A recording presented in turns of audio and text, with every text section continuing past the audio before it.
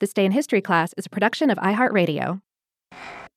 Hi, I'm Eves, and welcome to This Day in History class, a show that uncovers a little bit more about history every day.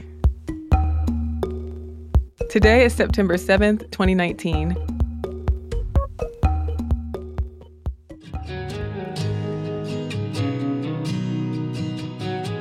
The day was September 7th, 1936. The last thylacine, also known as the Tasmanian tiger, died at the Hobart Zoo in Tasmania.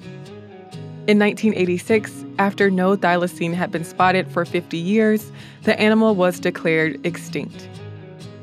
The thylacine, scientific name Thylacinus cynocephalus, was a large carnivorous marsupial.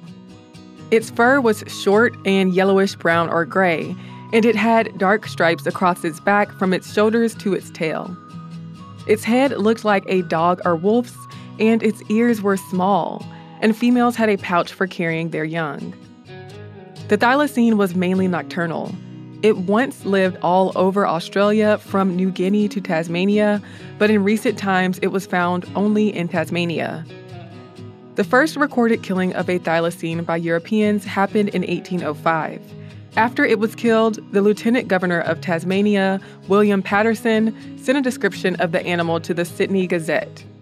He wrote, "It is very evident this species is destructive and lives entirely on animal food.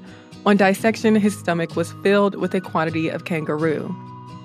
This deprecating take of thylacines was also evident in later European communications. Tasmania's assistant surveyor, George Prideaux Harris, wrote that the animal had a savage and malicious appearance, and that it appeared inactive and stupid. Thylacines were also considered a threat to sheep, though they were still, quote, cowardly and by no means formidable to man, as later assistant surveyor George William Evans put it in an 1822 book. Since the thylacine was viewed as destructive to flocks of sheep, it was hunted, and people offered rewards for killing the animal. But the rhetoric around the thylacine's savagery was just myth. Minister John West of Launceston wrote in 1850, "The thylacine kills sheep but confines its attack to one at a time, and is therefore by no means as destructive to a flock as the domestic dog become wild or as the dingo of Australia, which both commit havoc in a single night." Still, reports exaggerated the abundance of thylacines, how many sheep they killed, and how many bounties were paid to kill them. Thylacines were being blamed for the attacks of wild dogs, poor management, rural depressions, and other things that affected agricultural production. Though some people spoke up against thylacine killings, the animal continued to get bad press and was the subject of propaganda.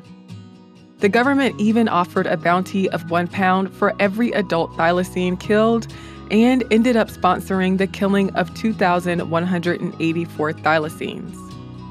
By the beginning of the 20th century, the number of thylacines killed and bounties offered decreased.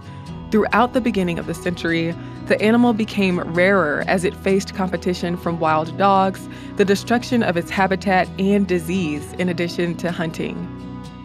The last known wild thylacine was shot in 1930. The last captive thylacine, named Benjamin after its death, was held at the Hobart Zoo. It died on September 7, 1936, probably from neglect. The thylacine was reportedly locked out of its shelter and could have died from the cold. The July before Benjamin died, Tasmania had listed the thylacine as a protected species.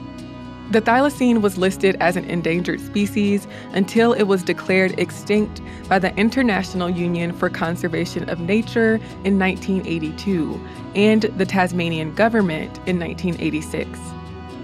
In 1996, Australia declared September 7th National Threatened Species Day. I'm Eve Jeffcoat, and hopefully you know a little more about history today than you did yesterday. You can follow us on Twitter, Instagram, and Facebook at TDIHC Podcast. We'll see you tomorrow. For more podcasts from iHeartRadio, visit the iHeartRadio app, Apple Podcasts, or wherever you listen to your favorite shows.